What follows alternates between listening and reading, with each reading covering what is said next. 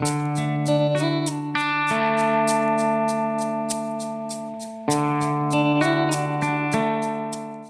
back to the 7B podcast. I'm Dylan Green, the sports editor here at the Bonner County Daily Bee.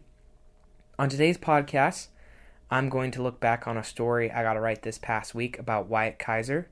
It was a really cool story that, typically during the summer I don't really get a lot of because of not a lot of sporting events going on, but this is about a local fisherman. So the 2021 Clark Fork grad earned a spot on the Montana Bass Federation state team on June 27th. Wyatt has quite the story. He started fishing at 5 and went on his first fishing trip with his dad, John, at 8. Wyatt's dad passed on his passion for fishing to his son, obviously, but John told me in an interview his son has taken that passion to a whole new level.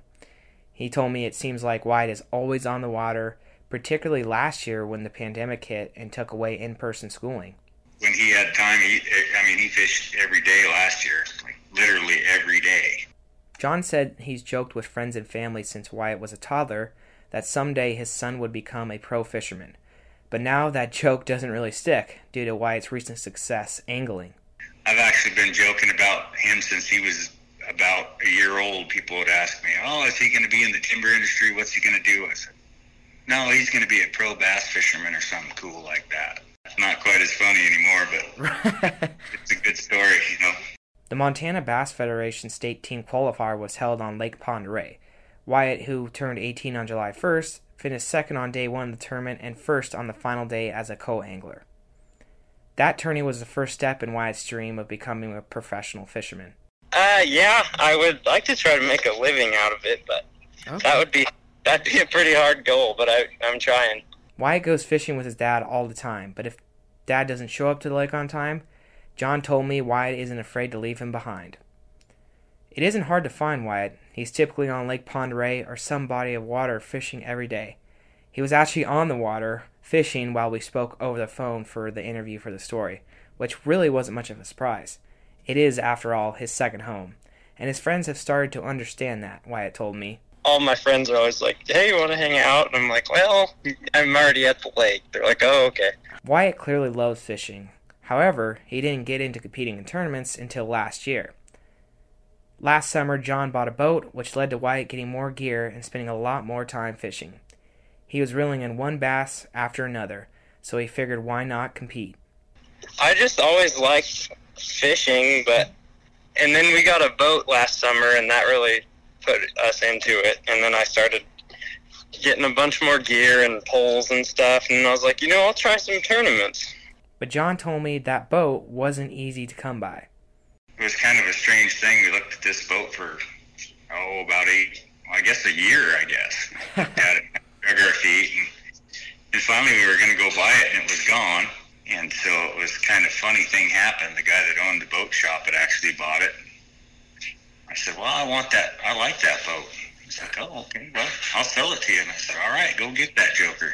In his first Montana Bass Federation tournament, Wyatt caught the biggest fish. At the time, it seemed easy, but Wyatt said he quickly learned that doesn't happen at every event. Fishing takes some luck and a lot of skill. Did my first one, I got big fish in my first tournament. And I was like, boy, this must be easy. And then I didn't get anything for like 5 tournaments. And then I got the big fish in the last tournament too, but in Kalispell. And then this one I just got no big fish, but I got first on the second day. And Wyatt isn't competing in a certain age group. He's angling against guys that have been perfecting the craft for years. He told me he's gotten to ride some pretty fast boats as well. I'm the youngest person in the group. I think the oldest guy is like 76. Yeah. Yeah, so you're the young buck of them all. Yeah, it can be hard sometimes with those guys that have been fishing for 30 years. Some of the anglers Wyatt sees at these tourneys have made it to the pro or semi-pro circuit, John said. So it's pretty cool to watch his son pick up a few pointers from them. Oh, yeah, and some of these guys, if there's a drop of water left on earth, they'll catch a fish in it. Wyatt also watches fishing videos to learn new techniques and understand how to use different baits. He said he's definitely seen himself get better since getting involved with these tournaments. So far this year, Wyatt has done 3 tournaments. He even admitted that he skipped a class a couple of times to get in some practice prior to the events. But he made sure to send one of his teachers, Casey McDonald, pictures of the bass he caught. I was skipping school on the Fridays before the tournaments and going fishing. And then I would send Mr. Mack a picture of a big old bass. Recently, Wyatt has reeled in some monsters.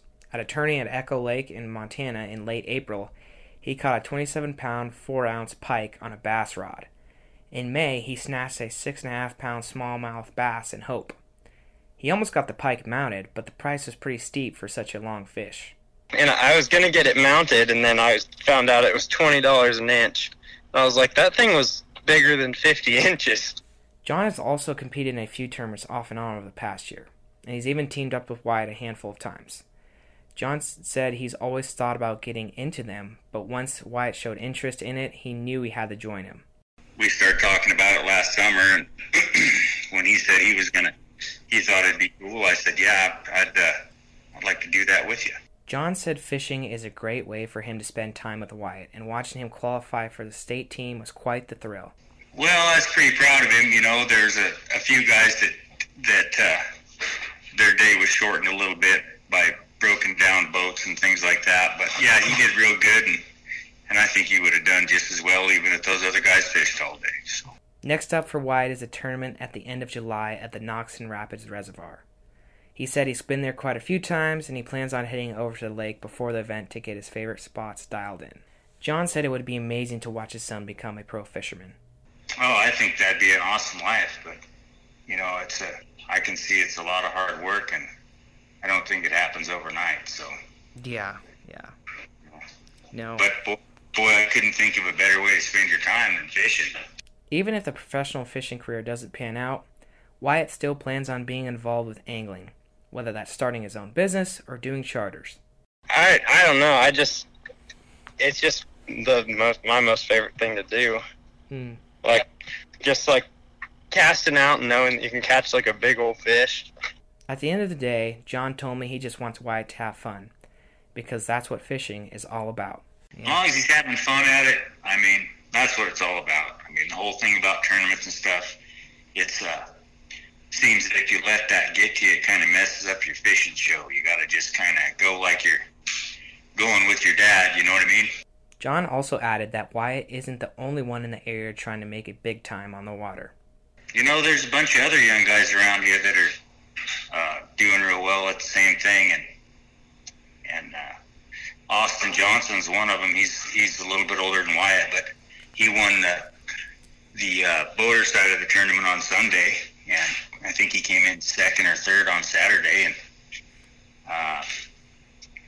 yeah, there's actually a bunch of them, and you know, Blake Heather's another one, but you could mention, I mean, there's 10 or 15 of these young guys doing the same thing, and